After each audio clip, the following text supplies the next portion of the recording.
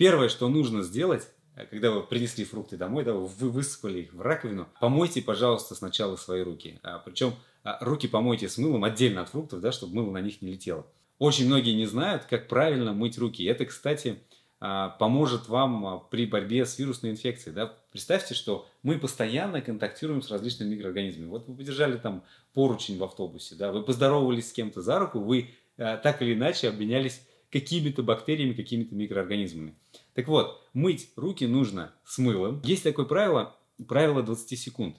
Почему именно 20 секунд? Потому что во время 20-секундного воздействия щелочи, то есть мыла на наши с вами руки, происходит лопание липидной оболочки вирусов. И, допустим, если какие-то вирусы прилипли к вам на руки, то они все погибают. Как мыть 20 секунд? Есть такой очень классный лайфхак. Пропойте про себя дважды песенку Happy Birthday to You. То есть так, Happy Birthday to You, Happy Birthday to You, и так далее. И как раз вот один раз, когда вы пропеваете, это примерно равно 10 секундам. Вот вы дважды пропойте про себя, и тогда с вероятностью 99,9%, как говорят рекламные слоганы, вы уничтожите все ваши вирусы и бактерии на руках. Если ваши фрукты или овощи каким-то образом повреждены, помяты, то первое, что нужно сделать, это обязательно срезать вот эти вот помятые и поврежденные части фрукта или овощи. Почему? Да потому что туда могут попасть болезнетворные бактерии. Поэтому обязательно первым делом их удаляем ножом и как следует счищаем. Третье.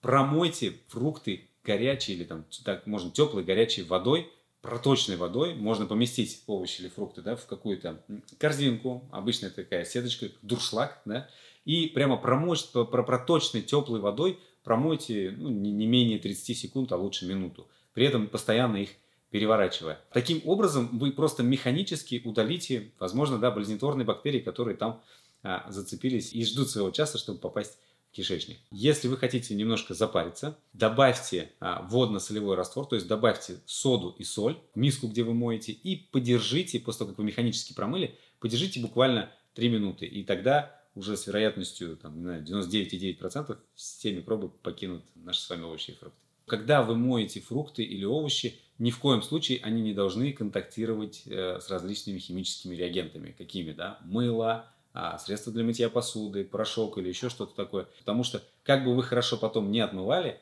вероятность того, что что-то останется на кожуре, да, что-то останется на фрукте, а это еще есть пористые ягоды по типу клубники, то в это все просто съедите в себя. Если у вас есть грязь, да, это, например, какую-нибудь картошку вы моете, картофель обычно так, капусту, да, что-то там, морковку. Заведите отдельную специальную щетку для этих овощей и только для этих овощей используйте для того, чтобы механически убрать вот эти вот все остатки грязи, и всего остального. Выкладываете помытые овощи и фрукты, да, предварительно замоченные в содно-солевом растворе, выкладываете их на чистую простынку или салфетку, или полотенце. Можно использовать бумажные полотенца. И аккуратно, как говорит моя мама, промокните, чтобы они полностью высохли.